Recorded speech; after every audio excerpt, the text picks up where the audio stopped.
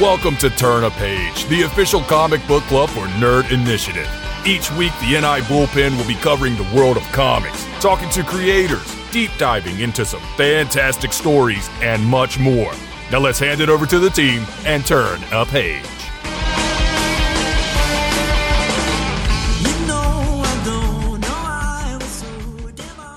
And what is going on, everyone? Is Tuesday night, 8 p.m. Eastern Standard Time, and you are tuned into the Nerd Initiative Network for another edition of Turn a Page, the official comic book club of the Nerd Initiative Comic Bullpen. What is going on? I'm Ken M. You know me as the host of the ODPH podcast, but I'm also Nerd Initiative's comics editor-in-chief. Ordinarily, he'd be to my right, your left, but he's in the diagonal square underneath me here, so I will let him take it away from the Fortress of Awesomeness, as I believe he calls it. The Sanctum of Awesome coming at you live and direct. Yes, the Megazord happens to have some battle damage right now, so I'm pulling this one from home. I am Off the Cuff Tom, Nerd Initiative Pop Culture Connoisseur. As always, a pleasure. Absolutely. And joining us, our other co-host, you know him as one half of the dynamic duo of Drafts and Dialogue, bringing you that pop culture knowledge you need to know each and every week. It's Matt from Hops Geeks News. What's up? It's like the Brady Bunch, right? We're all looking in every box, looking down. It's like all the lights are up. There wasn't there like a game show too at one point that kind of did that same thing. That's how Hollywood it feels. Squares. Squares. Yeah, Hollywood Squares. I'll take Paul in the block. That's what it feels like. You know, it's awesome. And we Goldberg in the center. Yes.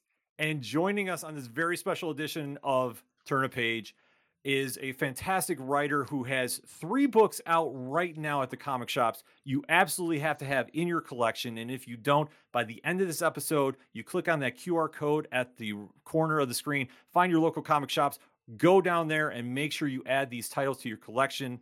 You know his work from such titles as The Flash, Detective Comics, Injustice, Chicken Devil, and many, many others.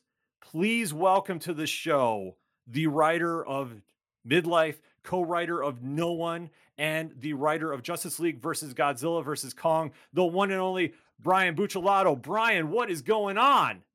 Hello. Happy to be here. Guys. Thanks for having me. Oh, thank you for coming through. And like we say, you have 3 amazing books at the comic shops right now. They're absolutely crushing it. But the one that I resonate to the most, the one I think more fans need to have in their collection and be talking about is Midlife, or How to Be a Hero at 50. This is a book that is a vibe all itself. It is one that stands out from everything else going on. So, Brian, if nobody's not too familiar with this book, let's break it down. What is Midlife all about? So Midlife is about a legacy firefighter, a guy who is turning 50 when the first issue starts.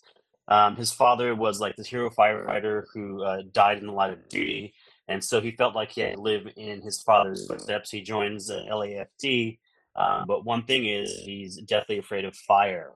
So you fast forward 25 years, and he's lived this sort of unremarkable life. And feels all this shame because he's been a desk jockey for 25 years and he hasn't lived up to his father's legacy. On his 50th birthday, he finds out his second wife is pregnant and he's going to be a father again at the age of 50, which is somewhat autobiographical. That drives him towards an act of courage where he runs into a fire to save a dog and he finds out that he is fireproof. And from there, he feels like this is his chance to become a hero and live up to his father's legacy. So it's literally How to Be a Hero at 50. Dang. It's an amazing... Yeah. Oh, go ahead, Matt. No, I was just saying, dang, yeah. I think like Ken said, it's something that we can kind of resonate with. I know Brian's a dad and I know myself as a dad. I see a lot of, you kind of get stuck. Like your life is serving your kids and you kind of get stuck in the, well, what am I doing for either yourself, the greater good kind of things? I mean, it's easy for you. You're writing some amazing comic books. But not everybody feels like they're doing that. A lot of people just get stuck in these ruts. So I think for a lot of people, it's something they could easily resonate with, right? I mean, and then firefighters are one of those unsung heroes that's don't really get the recognition they always deserve. So I think twofolds, you did 2 really amazing things with this book right off the bat, is connecting with a greater general audience there who maybe they're feeling superhero burnout, but if they are, this one is just the average man finding out he's spectacular. And I think people should really be picking this up. Thanks, man. I appreciate it. I mean, if Radiant Black is the millennial superhero, then Midlife is the Gen X superhero. Yes. I absolutely fully believe that because, like I say, it's just got such a unique vibe to it. And especially, too, about going into like, how did the whole creative process for this come about and putting together a creative team for this? I met Spawn through Kyle Higgins, who I just previously mentioned, as someone on a couple other projects that I was putting together. And so what fed into this one was my experience at Aftershock doing Chicken Devil, which was also somewhat biographical in that it was a middle-aged guy who is sort of like put in the position of the Punisher. He's a regular dude who makes really good hot chicken.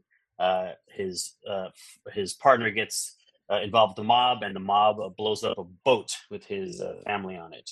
And so he has to go out on this sort of revenge kick, but he's never been in the army. He doesn't know how to shoot a gun. And so it was literally me saying, like, how would I, Brian, get revenge? How would I become the Punisher if someone killed my family, if the mob killed my family? And so that was like me diving into like a part of myself that's, there's a lot of absurdity. It's a funny book. It's like bloody, it's gory. Like he fails upward. And it's called Chicken Devil because he wears the mascot suit for his restaurant, which is a chicken in a devil suit because it's hot chicken. And so it's just like this crazy thing, but it really sort of tapped into something I hadn't done previously. Like my creator-owned books were more like horror-based and like darker, serious things. And of course, the comic stuff, Injustice, all that stuff. You find moments where you can put in like the comedic side of your life or a little bit of yourself in, but it's not the same as sort of just tapping into who you are as a person. Like I'm way more goofy and absurd, I think, than you would think you're reading Injustice or a horror book, So, so that was a great experience. I loved it so much that I was like, I have to repeat this experience. And so, my brother-in-law, my wife's sister's husband, he's a firefighter, and he was gonna have a kid at 50, and I had already had a kid at 50, and so it's something just sparked out of that, and I was like, wait a second, you're 50? You had a kid at 50? You look like you're like 35, dude. Wait a second. 53. Ain't no way. I don't believe Holy- it. No way. Pull out the birth certificate. What? No way, dude. So I know you guys know Kyle. His favorite game in the world to play is guess how old Brian is. To people that don't know me. You'd lose. You Yeah. would win the money every time. There was no way. Well, Wow. I'm half Puerto Rican. Right? My mom's Puerto Rican, so I got like those good genes, and I just look. She's always looked way younger than she is, and so I'm thankful that I got some of that. Drinking from the fountain of genetics. youth, man. Seriously, that is awesome. Wow, I had to sit there for a second, like, did I hear this right? No way. Yeah, no, I've got a 3-year-old, a 6-year-old, and a 23-year-old. So yeah. So I can kind of similarly, as my mother's parents, they had 2 more kids. One when my mother-in-law was 41, and the other one she was 43. So they I got to see some of that aspect of what you're talking about too. But man, like, didn't mean to detract there for a second. That just blows me away. It's all right. Crazy. But speaking, No, I mean, go ahead. go ahead. Sorry. No, No, go right ahead. Oh, I was just gonna say, that like this all kind of brings everything you said. Having a kid at 50 and your brother-in-law having just had a kid. Continue, please, from there. Yeah, no, it's just it. First of all, I'm Gen X, right? So like, we're like inherently like melancholy and reflective. I think from the age of like 5. I don't know, that's just a trait I think of my generation. But like looking back at your life and no matter where you are along this path, like I think you always look back and say, did I do enough? Did I try hard enough? Am I where I wanted to be? And I think people tend to judge themselves pretty harshly. So that was really the start of the story about finding like a family drama with this one genre twist, and just running with it. And so it's heartfelt, but I think it's also it's light and serious at the same time because it's like there's a suspension of disbelief when you add superpowers to any story. So like on some level you have to do that, Right. So What was this like then, being kind of creative focused? Because there are a lot of people might know your work, like Ken said, The Flash or, Detective Comics, getting to kind of create your own character and playing your own universe. What is that like for you, taking a step back from those bigger issues to something you have more control over? Well, I mean, they feed two different sides of like the creative part of you and the ego part of you. Because let's be serious. Anybody who wants to write has an ego because they feel like they have something to say that other people should listen to or read or hear. So there is an ego component to it. And so when you get to write Flash, or Superman, Batman, these characters, these iconic, you know 75, 80-year-old characters, Yeah. like you're feeding the child in you that it's like, wow, I'm actually getting to take part in this huge, long, illustrious um, history. And so that feeds you in a certain way. But what it doesn't feed is the sort of ownership. Like it's mine, it's my world. I get to be the one who has the final say over everything. Because when you have an Image book, you're your own boss. Image doesn't sort of interfere in terms of the creative side of things. And so like you really are able to put it out there for better or for worse. If people like it, great. If they don't, well, you gave it your best shot. So um, it's two totally different but great opportunities that I think any writer would be really really thankful to experience. Now, you were touching on the whole generational thing. What's interesting that, with the four of us all right here, well, out of the three of us, because you've already, gave it away. Ken being the oldest is technically a Gen Xer. All right. I am a millennial on the X side, heavy on the Hmm. X side, and Matt's the wee one. So, having that said, one thing I really liked about reading Midlife is the fact that you do these throwbacks. I mean, issue one, bat nips right there. You know, Oh, it's so nice to finally get a writer that is writing to us, not for us, but to us, that we have these cultural references that we can go bat nips of all things. How important was that for you to put in those very particular musical and cultural references? And then on top of that, this being creator owned and having written for so many other projects, what was it like designing the character? Yeah, the designing of the character I'll handle first. It was with in concert with Stefano Simeone, who's an amazing artist. Hmm. I just love everything that he does. It was just a lot of conversations with him, and then letting him take a stab at it. The one piece of reference I gave him was I found online like an old um, weird firefighter helmet thing that almost looked like a deep sea thing, but it was a historical firefighter type helmet, and so that's what his helmet is. And the rest, it was just like I was like, in story, uh, the costume is built by his friend who creates costumes for Right. superheroes. So it was like do that version. What's the MCU, like superhero or WB whatever so that's really how that went. Um, uh, what was the first part of the question? Cultural references and writing Culture. to Okay, us. yeah. So I think I was writing to myself. You know what I mean? Like I wasn't writing for, I wasn't preaching to, I was just writing something that felt like an authentic experience for me so that the hope is in turn, there's other people out there who identify with that and they see the either the specific appeal or the universal appeal. Because you don't have to be, you know, my age, or Ken's age, right? To feel those mhm. things. I think some of the things that he's going through, um, universal, but the specificity, and this is something that I learned as a writer, like writing to an audience or trying to be too broad or trying to, write to too many people is less remarkable. It's less memorable. It doesn't resonate. I think specificity is actually the key to great writing and to finding people who respond to your material. I think you have to know who you are and what you have to say and understand, what you have to say that is genuine and heartfelt, and hope that you find the audience for that. So for me, just pulling things that I know. Like I don't know if you guys picked up on that, but the flashback where you see his house, you see him as a kid in the dining room with his mom and his friends. Um, Mhm. that's that's the living room from ET. Oh, If you wow. go back and you look at it with the chandelier and the whole thing, Oh my that's God, yeah. I'm pulling this That's up the right movie for now. I'll me. be right back. It's a That's so little Easter cool. eggs like that, like I would send all kinds of reference to Stefano just because it's fun for me to do that. And if anyone sees it, the outside of the house, see if you recognize what the outside of the house is. Triangular table. Okay. Oh no. Outside of the house. I'm looking at it right now. I'm in 1986. I see, like, while Tom's figuring that out, I think one of my favorite references you dropped was the whole like Blade Marvel debate. You're like, I don't want to work on this trash Blade. It's just another crappy Marvel. And then it's the one movie that like obviously kind of saved the MCU today. It's like those kind of throwbacks, or that's what got me Yeah. hooked instantly.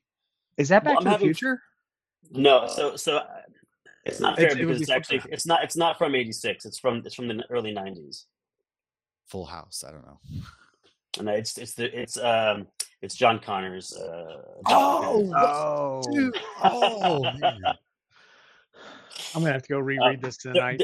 There are a couple people who actually picked up on that. But stuff like that's is definitely like fun to do. Um, okay, I got a cat walking across me here. Perfectly okay in my book. Hello, handsome. Her name is Little Kitty because she's a very little kitty. I'm sorry, I keep getting distracted. Where are we now? No, we're you're talking totally about good. No, we're talking We just just had about a the moment. Easter eggs you're putting in. Yeah, like I say, talking Oh. about the John Connor house and just the other elements you're adding into it, especially when you do those throwbacks. Because like for me, is like it resonates so much that like now I have to go back and reread because now I'm like I thought that was it, but I'm like not sure. And it's just something about taking that time period and making it relevant today without feeling dated. Because like I say, even though it's a flashback, the themes still resonate, and that even carries to Ruben's character now that obviously dealing with living in his father's shadow, trying to emerge as whatever hero he's going to be. And then obviously the outside forces coming into play, which after issue number 4, there was a little bit of drama that, there was a certain pair that was trying to track him down a little bit and, see what's going on with Mr. The Midlife. maroon suits, as they call them. Yeah. Yes.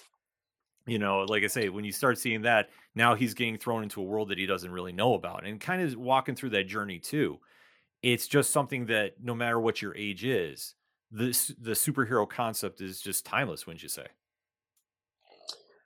I think it is. I think that there's something very very American, very childhood, very like primal about superheroes. I think that's why you know they still exist, even though I know the publishing as a medium has taken some hits over the years, especially with new generations and the different way they consume entertainment. But like it's just a part of us. Like it taps into that child. I mean, that childlike wonder, and nothing to me encapsulates that more than whenever I see a picture of Christopher Reeve as Superman. Like that to me is the moment in my head. So I think that it's there in a lot of us, and so I don't think it's that hard to tap into it and to try to create from that and have people like you guys thankfully respond to it.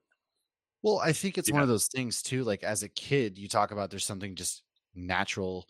We want to, as kids, we're so full of imagine. This is before life, beats you down in a way, right? Metaphorically, you're so full of wonder. You want to save the world, and so I think that's why like there's something just so magical about superheroes. Being like, wow.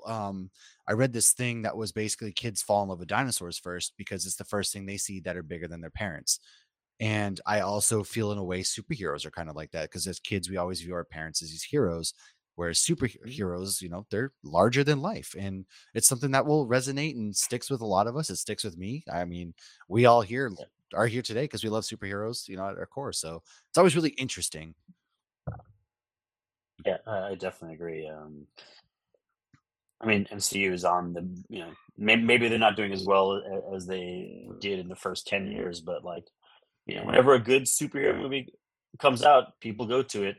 Spider-Verse movies, and probably, the best movie in the last few years, that's a superhero movie.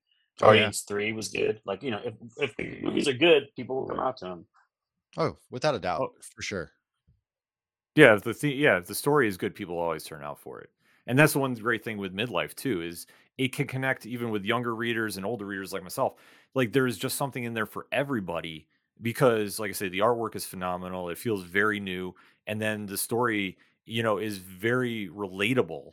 And then as it's going on for, obviously this is a regular series and we're going into, the end of the first arc, so to speak. Is there anything you can kind of elaborate about what's going to happen? Um, he's going to get some closure on some things. I think there's some questions that are outstanding in his life that are sort of at the core of some of his troubles emotionally. Like, I don't want to give away too much, but I think there will be some closure. I think part of that is also because I know Stefano has other um, other commitments, and the trade's going to come out, so it'll be a little while before we continue on with it. That's part of the sort of the new world order with comics these days. Like comics that can continue month to month. It's really, really, really hard if you're not big too. Hmm. It's darn near impossible. So I think I wanted to finish the first arc with the sense of a not the end of the story, but the end of like a chapter. So I think that hopefully I've earned that in the story, and when people read it, they'll feel satisfied. But obviously, there's more to come. Yeah, no, I'm super excited to see where this is all going. Like I say, ever since Same. it's come out, it's been one that's been on my pull list, and we've been reviewing it between myself and Marty Soaked, who's in the chat there, and like we go back and forth about it too. It's just like how good this is, and just how it's a story that more people need to read, in my opinion. Because, like I say, it defies age, which I know is kind of with the tagline too, and it just proves that anybody can be a superhero no matter what, as long as you have the theme and the belief behind it. And I think that's a message that needs to be related in this day and age. Yeah, I mean, oddly, it's hopeful. It's a hopeful book. Like he's a good person. I know it's like that may not be the sexiest, like log line for a hero, but he's a good person. He has a good heart, and he's just Mhm. trying to do what he thinks is best. And Let's remember that there's a whole genre of the fair of the species that likes the dad bod. So let's, you Hey, got you dad got mods are back in, man. All right. just saying, Uh, especially the ones that wear Duncan. that's right. I got Fair that. enough. I bought the jacket. But side, what's funny is you mentioned this, and now I've read two stories, two really, really creator-owned books from the same company now, and I think that you guys have a niche. I think there's a niche out there that is untapped, and it's like this everyday man becoming a hero, because we have Midlife, and then there was another one from the Schlub was another one, and these two stories are very like these everyday men, and they're just stories that I hope catch on, especially Midlife, because I think again a lot of people can resonate that, especially in the modern world where we're all kind of right now looking for that hero, right? We're out there, and just a lot of us, especially as dads, carry that weight. So I'm really, really hoping it finds. You know what, Bradley? Me too, man. Me too. All right. Yeah, no shame, Bradley. There's no shame in the dad bod. Be rad, be rad. Now, Uh, with all this creator stuff that's going on, you have a lot of fantastic stories out there. Coincidentally, you also have No One. So tell us about No One. I mean, there's a lot of people out there that have been reading stuff in, the massive verse, and what if they got to catch up with it? That's a funny comment in the thing. Sorry, threw me off. yeah, no one is a different corner of the Masterverse. So, the different titles, you don't necessarily have to read them together just because like they operate in different cities, and it's all by design. No one is what do I call it? I like to call it sort of The Wire meets like Gotham Central with a vigilante hero. Um, it's a really ambitious, big swing. Maybe a little bit of Silence of the Lambs. There's a serial killer. It's a city. Uh, it's a city with that's struggling with a serial killer who is targeting powerful, corrupt people, and a vigilante comes into the picture to try and stop um, what's going on. And part of the problem is that this vigilante started it by being sort of like an anonymous with Chief by doxing and outing these corrupt, powerful people and demanding that they be held accountable. Well, they weren't held accountable by the justice system in the city. It's in Pittsburgh.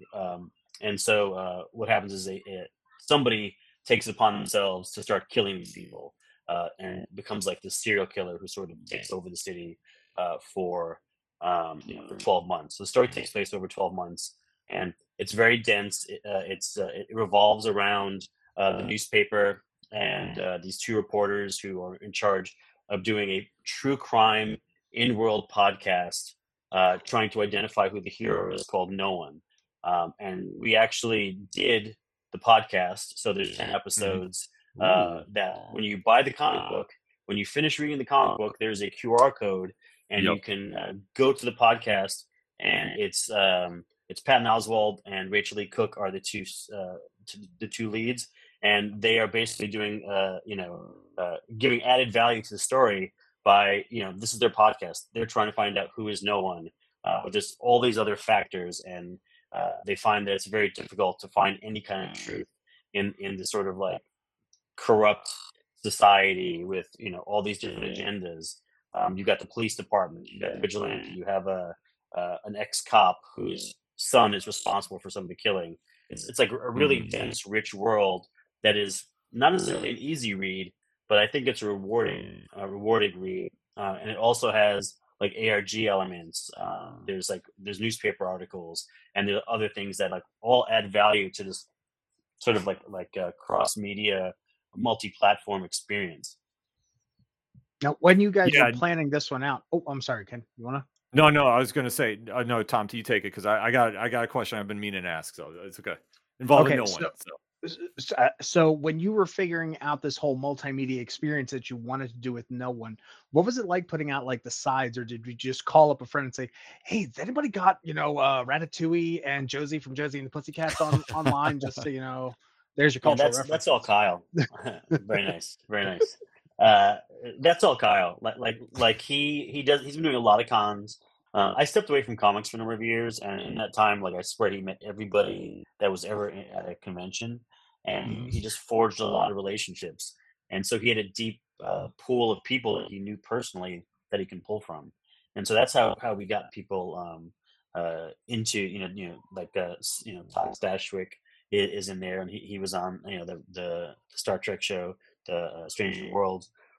Great job, amazing job on that character. Excuse me. Yeah, and there's Power Rangers in our cast. So like there's a lot going on there. And the hardest part about it, I mean, this is probably the most ambitious undertaking we've ever had for a comic book. Like we worked on a document for a year before we did page one on the first issue. Like I have like 100-page document slides like of all this information. There's so you have the Bible of it. It's a Bible, but it's like it's on Google Slides, so it's a Bible this way. Oh, so we have a PowerPoint, See, that's showing his age. He's a Gen Xer. I got a PowerPoint. Can we convert it to PDF? I think you can. Go ahead. So like, well, my one question then I gotta just ask. All right, so I'll ask my fan question first. Has No One, the identity? Obviously, we don't know yet. Is it a character that we've seen yet in the comic?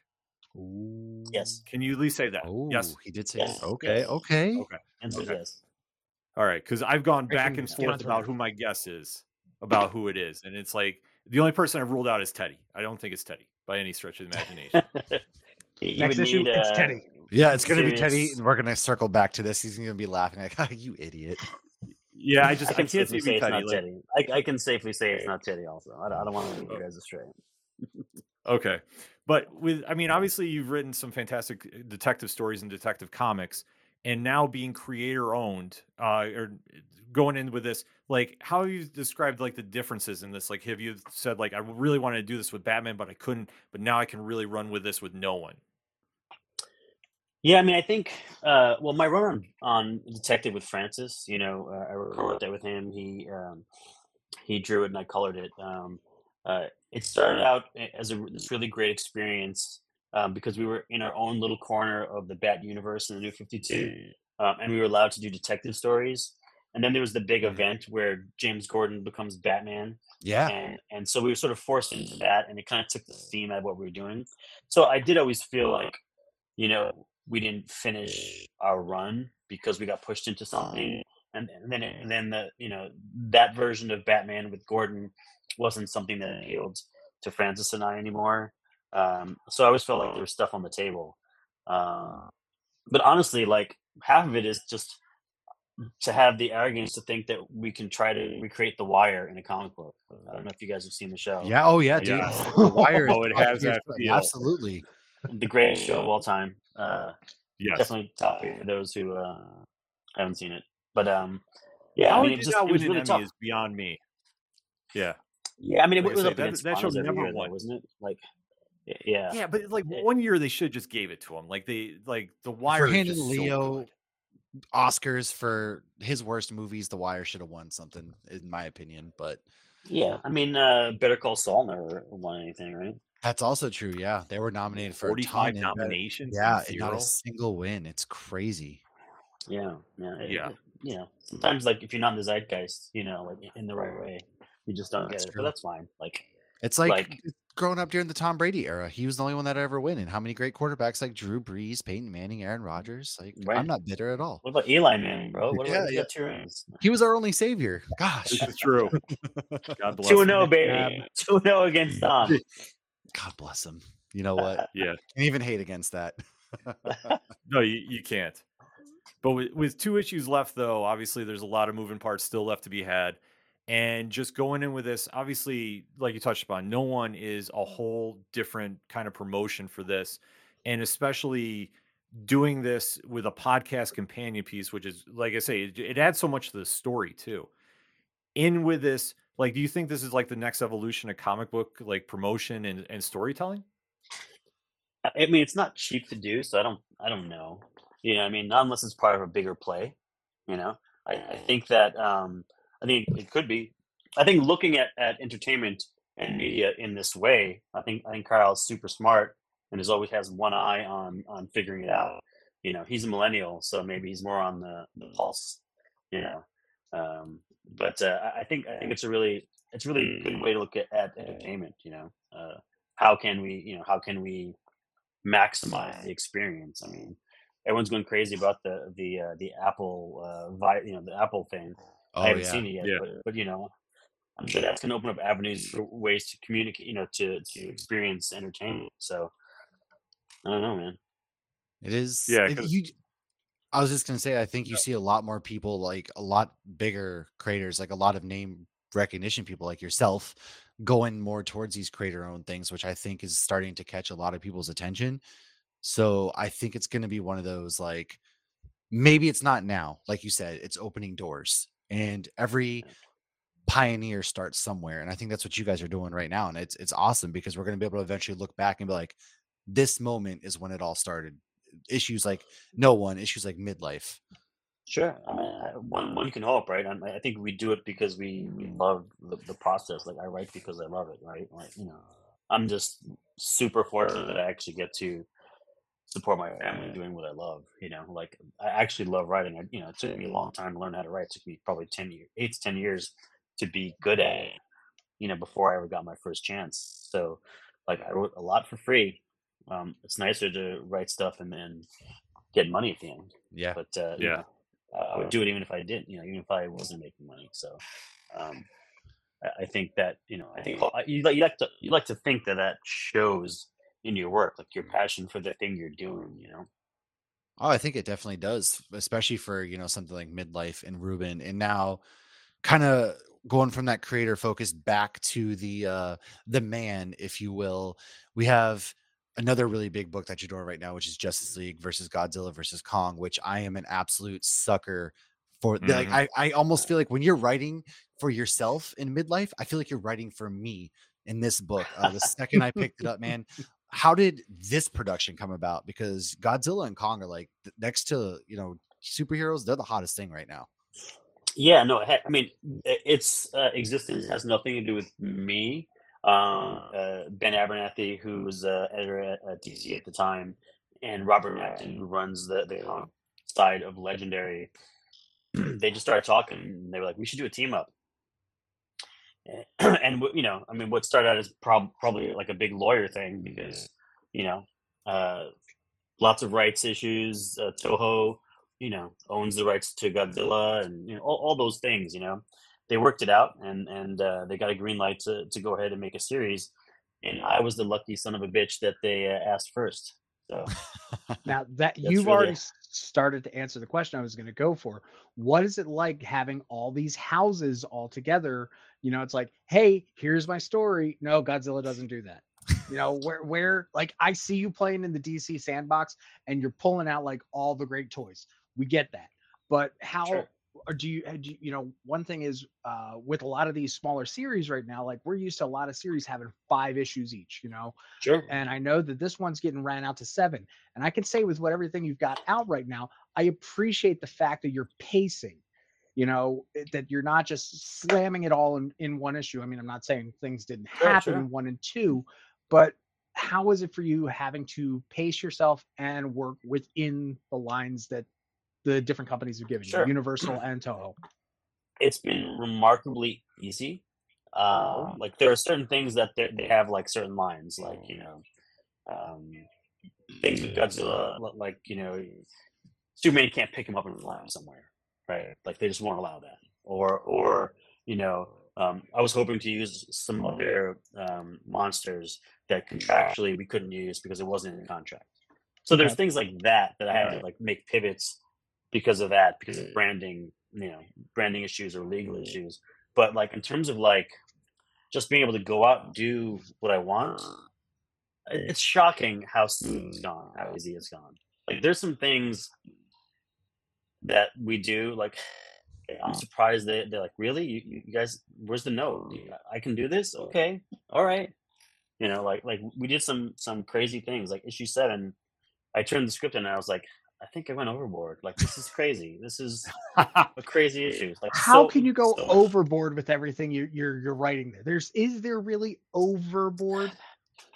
Well, I say it's overboard because like I feel like part of the idea was 30 pages an issue to give the artist the chance to do the scale and the scope, and then by like issue 6 and 7, like rather than having like a bunch of like splash pages or 2 and 3 panel pages, they're 5 and 6, So like in some ways, like sorry to push it.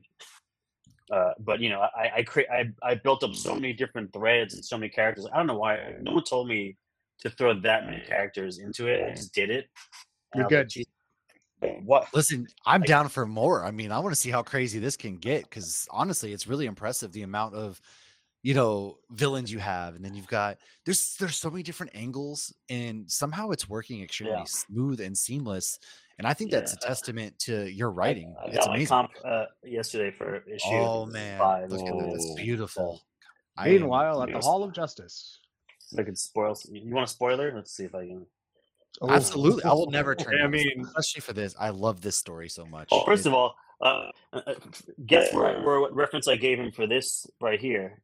Jaws. Yep. Yes. Not that clear, but yeah, I was like, do this. But it's funny, I was one of your other Massiverse writers who has worked on certain other crossovers that Ken absolutely knows which one I'm talking about. Has kind of gotten there is an interview floating around with him and I, and he's like, you're gonna get me in trouble because I called him out and said, yo, who pigeonholed you into this particular thread that you had to stick to?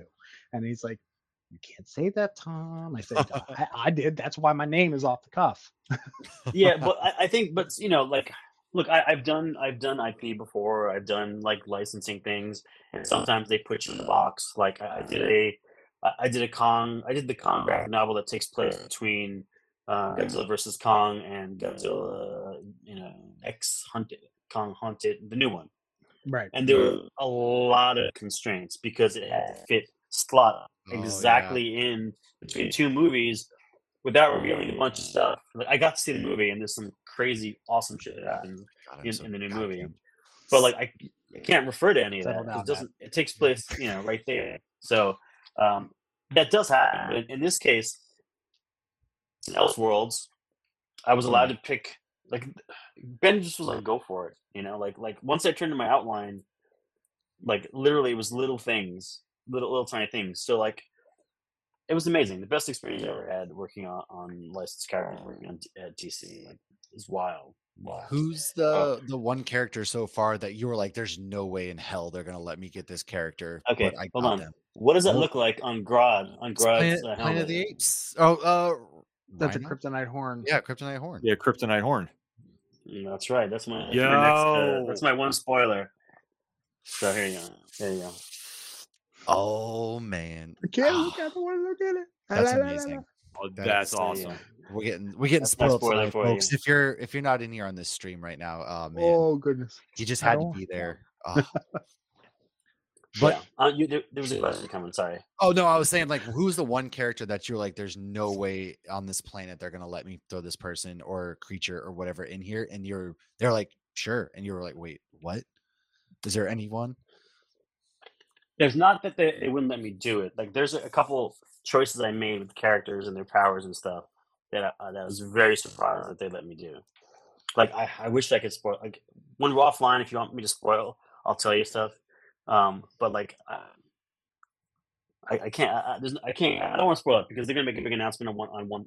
This one thing I'm thinking of, and then the other thing I'm thinking of is the ending. Like like it's solving the crime kind of thing. So I don't want to. Can I put an idea in your head? Sure. Okay, if you do get a part 2 with this, kaiju size crypto. That's pretty good. That's pretty good. That's very good. Man. That would be amazing. Look at that. I mean, look at the cover, folks. If you're not reading this story, like I know it's easy like for me to gush, and it's just I'm simple. I love kaijus. I love monsters. Read this. More importantly, though, like if this is what brings you into Brian's, work, then please make sure you're also picking up No One. Make sure you're picking up Midlife, because if you think that's good, just see what he can do with his own characters and the things that he gets to play in his sandbox. And man, it's really incredible having read all of these. You're killing it, man. Like I don't know how to say it. Like you're absolutely. I'm glad you said you took a break, and I'm glad you came back to comic books for fans like myself or fans like Ken and Tom. Like we just got to say thank you for coming back and making that choice. Well, I appreciate it. I mean, it's not always easy, right? Like when you leave, people forget about you on both sides of the aisle. The consumers of the material and the people who have the jobs. So it's not always easy, but I do wish that I probably had stuck around, and kept a more solid foot in. What had happened was when I was in the tail end of Injustice, I got into the Universal Feature Writers Program, which is this paid program, where you wrote 2 scripts for Universal. You were an employee. You learned sort of feature film development from the studio side, and because they saw that I was working for Warner Brothers on paper, they told me I had to quit my comics if I was going to accept Universal. Oh man. Thing. And so I took that as like the sign. Okay, well I guess maybe now I'm going to be the movie guy, and it was great. It was a great experience. I met a lot of people. I considered a success, and had opportunities. But like it kind of pushed me away from comics. And when you're doing the grind of film and television, like even if they pay you for you sell something and you option it, or you get the chance to be paid to write a feature or a pilot or whatever, the odds of it ever coming out very, very slim. Like, just super, super slim. Like I was in a TV incubator in 2019, got paid good money. At least I felt it was like it was good money to develop a show, and they never even took the show out. That there was 8 of us. We all were like diverse voices. This great experience. Create your own show. Put your stamp on it. And then they because whatever the venture said, they decided not to even try to sell the show. And it's like that's wild. You can only do that so many times before you're like, well, if I go back to comics, at least even if it's only 1,000, 2,000, 5,000 people reading it, somebody's experiencing what you're creating. That's the hardest part about the industry, like creating things that nobody ever gets to see or experience on any level. So doing it in comics, it's just like there's nothing like it.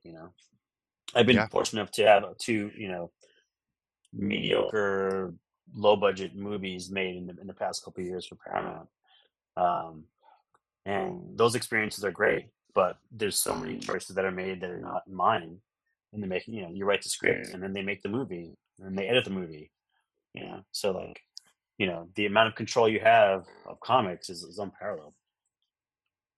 Oh, without a doubt, yeah, you have a lot more. I mean, sometimes we always have a boss, but I definitely feel like in TV and movies, you have less creative control versus comic books, which, like you mentioned, it's very easy to get burned out on. Yeah, and there's so much money at stake. Like, of course, and when you're talking millions of dollars being spent in a direction, like, of course, you're not going to have a say. Like, it's hard to be an author in life and be successful, and especially in this age where those movies just don't get made because they don't have a life in the way that they used to on video. Yeah. Yeah, it's crazy to just think about that, but even with comics, especially creator owned, I mean, you really have nothing holding you back from really doing a crazy idea. And then when you have to work, and like I say, with movies and TVs, there's just more people involved because of the business side of things more so than the creative side. And then going into this, like I say, with the three books that we just talked about now, I mean, you can tell by reading them, obviously, there's a lot of heart behind them. There's a lot of, emotion and a lot of happiness with them too, because you can definitely tell, especially Justice League versus Kong versus Godzilla. Like you can tell how much fun you're having writing that.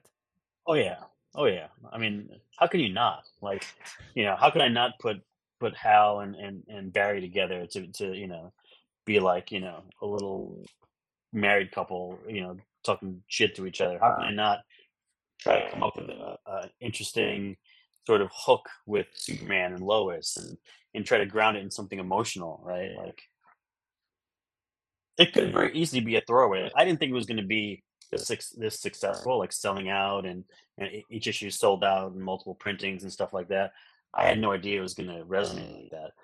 But I'd like to think that it got really good word of mouth because I cared about the story. I wasn't just this wasn't just a paycheck. Like, I had the opportunity to pool all these resources, all these cool creative things, these IP, and make something cool out of it, and you know, have you be in on the fun. Like, some of it's absurd, of course, but kaiju are gigantic creatures. Superman shoots lasers out of his eyes, like The whole it's premise serious, and not supposed to be serious. Like, Yeah. the stakes can be real, but you can also understand what it is, and just sort of embrace that.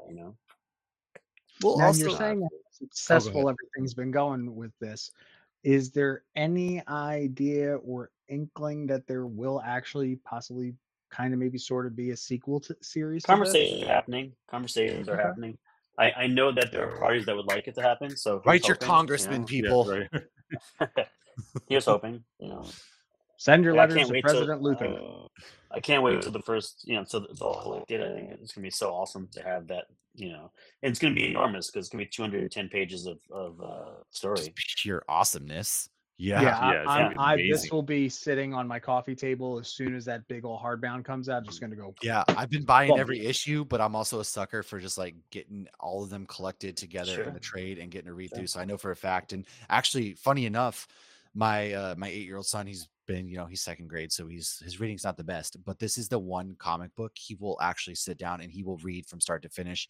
And he Oh, picks up. He's in a massive Godzilla phase right now too, and so like he's not a wicked bad place to big. be. No, he's just wicked big into this entire run. So I gotta say thank you as a father who loves Oh comic yeah. books. This is kind of like a bonding moment from him to I getting to sit there and read every month the Justice League versus Godzilla and Kong run. That's awesome. Oh, Well, that's awesome. Pretty fun. It really that's is. great. I mean, Really is. I've even shared when I'm reading the books, I'm doing digitally. There's parts where I go, honey, look. And with yours, she knows the characters. She knows her Godzilla. She knows her Kong. She knows her Justice League. She is not just a nerdy woman. She is my nerdy wife. So she knows these characters. So seeing that, that you did at Soups, because I think we can talk about that now.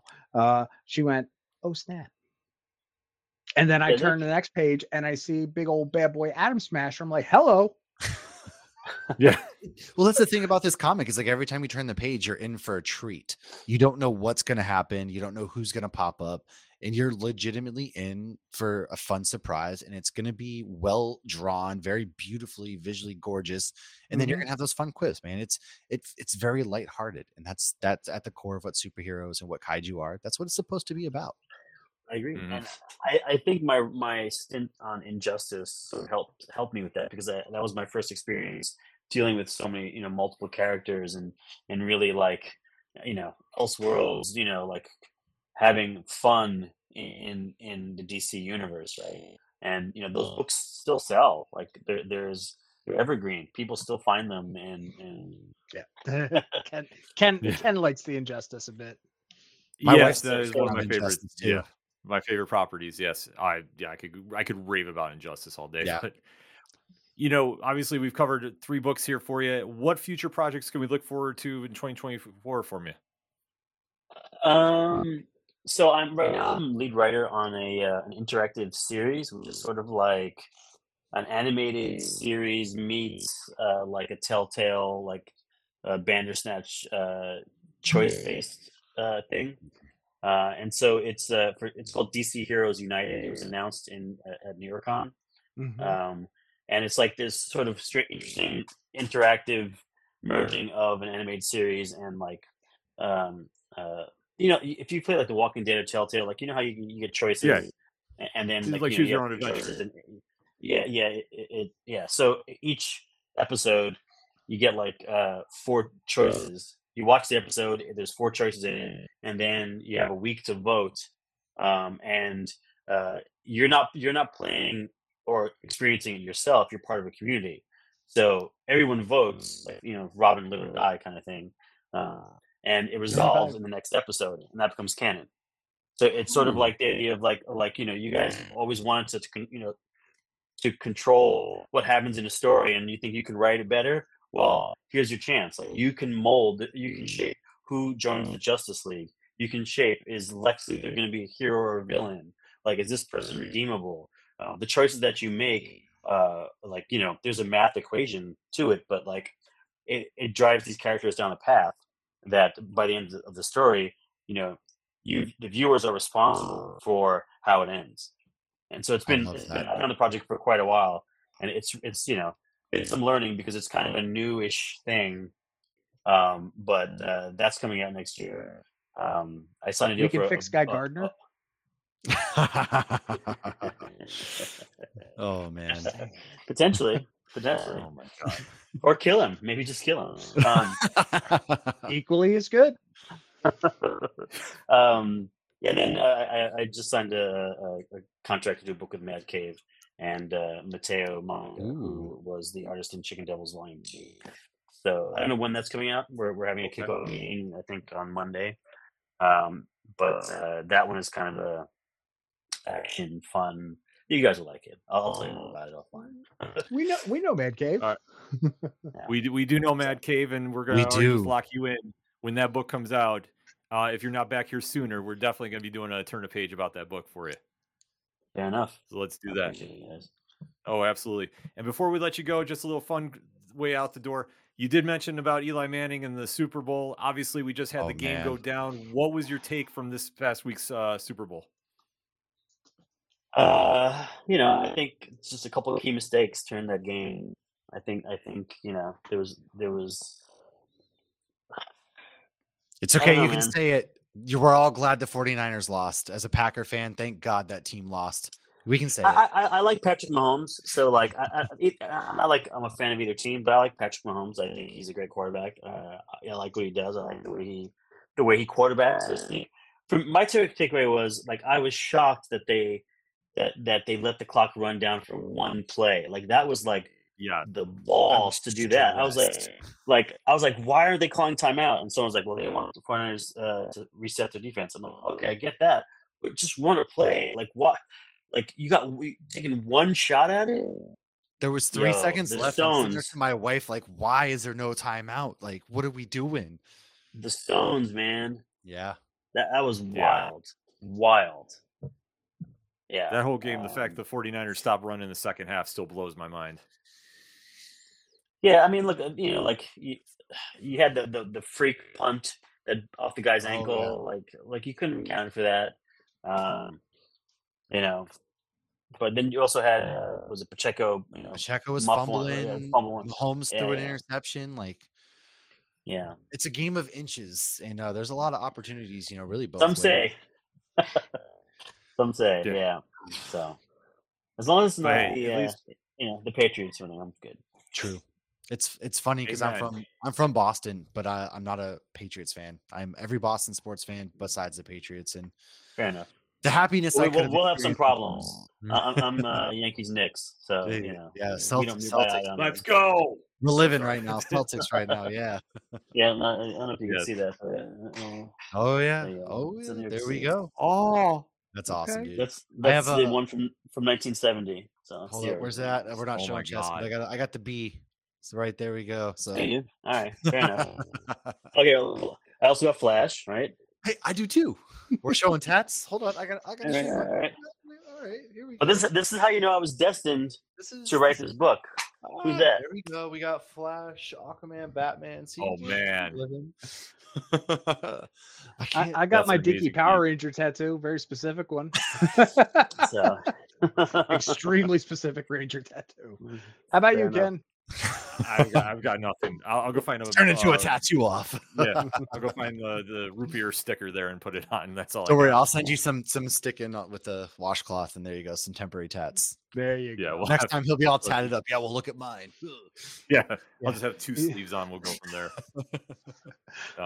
But Brian, thank you again for coming on. In the liner notes Yeah. of this episode, we will have links to make sure you go get Midlife, go get No One, go get Justice League versus Kong versus Godzilla, and how to get in touch with Brian on the social media, because you definitely want to go follow him and go support these books. The first issue for Midlife. Anyone recognize the reference for that cover? Very very recent reference. Super recent. Oh God, Ted Lasso? I'm blank. I don't know. Yes, sir. No. it was Ted Lasso. Yes, sir. Yeah. Yep. Yeah. Yeah. Oh God, that show is everything. That show is everything to me. That's Thank a you, soccer I'll ball. be here a week. That would be yeah. So That's well done. amazing. Good job, Tom. I'm No, proud of like you. I This is say, why you're the it's- pop culture connoisseur, my friend. Yes. But like I say, you need to go pick these books up. You need to have them in your collection. You need to have an extra copy too to hand off to somebody, because honestly, they are that good. Trust me, from somebody that buys them every time they drop. And Yes. like I say, go support Brian and everything he's doing. And especially with that Mad Cave book comes out, we're going to Yes. book that for this show right now. And we definitely have to have you come on and talk about that. Oh, absolutely. Yeah, anytime, man. Anytime. No, thank you. And all right, so we'll just get out of here. Tom, how's the fine folks find out what's going on with you and everything off the cuff? As the guy in the chair has already put it up here, off the cuff Tom, the pop culture connoisseur. You can find me right there at the QR code. Everything else going on the holy social medias, and follow that up. Don't forget to check me out in March. I will be at Syracuse Collectors Con with all my Power Ranger buddies, and it's going to be a good time. All right, Matt. Yeah, man, right there, over there, wherever my finger points. Yeah, next to Tom. See, that's where we're at. Every social media account, every podcasting platform, we're starting a new live happy hour show. Lauren and I, this Thursday, right after our Patton Oswalt interview. Because what is life? We're gonna be talking about the Deadpool trailer, for example, and then you can go ahead and find me at GalaxyCon Richmond. I will actually be having a panel on the history of Batman, and then at AwesomeCon. The week before that, I will be with Tony doing an MCU panel. So that's where you'll find me, and I'll be there. Absolutely. And for me and anything going on with the ODPH, you can find out the QR code. We love QR codes here at Nerd Initiative. So you can click on that, odphpodcast.com. 2 new episodes out. New comic book reviews are dropping. And if you want to talk comic book reviews, well, Nerd Initiative has you covered, starting at 9 a.m. every Tuesday and Wednesday, the latest and greatest at the comic shops.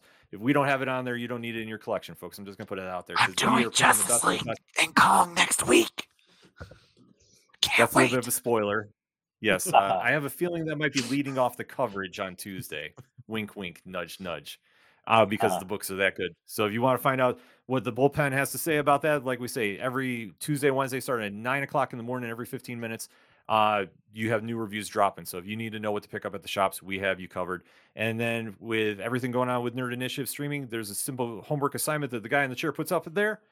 And that is to make sure you click on the subscribe button. Make sure to hit that bell notification to make sure you don't miss when episodes like this drops, and tap that like button, because the bosses at Nerd Initiative love to see when you're liking the content. So we get more guests on, talk more comics, talk more pro wrestling, like Wrestling Night Live every Thursday night, 8 p.m. Eastern Standard Time, with the guy in the chair himself, Rich, and myself and Nick, our latest team member, because we have a lot to talk about WWE, AEW. Brian, do you follow any pro wrestling?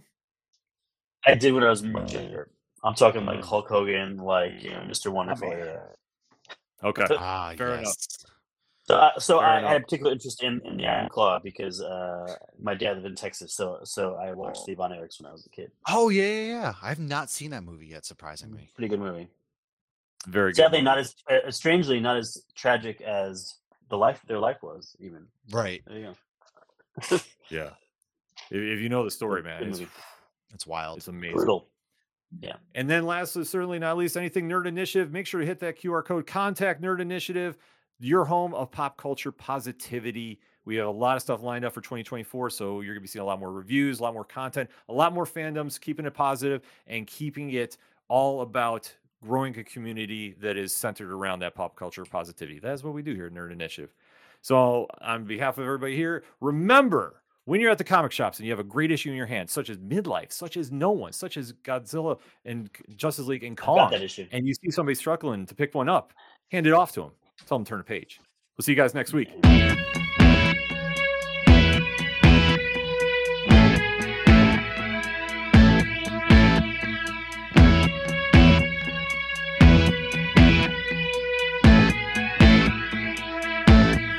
It's such waste of time, swiping left and swiping right on people you could know. Cause anyone who's worth a damn be worth way more than a picture could ever show. You could find the right light, find the right angle, and never find your soul. And it can feel like a losing battle, and this plot is full of holes. This modern way of finding love just makes me feel so alone. And I can't be the only one sick of staring at my phone. So look up, talk to me, a better way to spend our energy. Just look up, talk to me. We don't have to float alone on the open sea. Don't know that I believe in the old time fable. Everyone has just one true love. All I know is you're across this table, and you're all I'm thinking of. So look up, talk to me, a better way to spend our energy. Just look up, talk to me. We don't have to float alone on the open sea.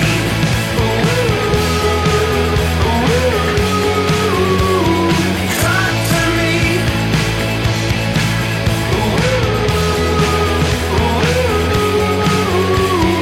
Talk to me. It's such waste of time, swiping left and swiping right on people you could know. Whoa.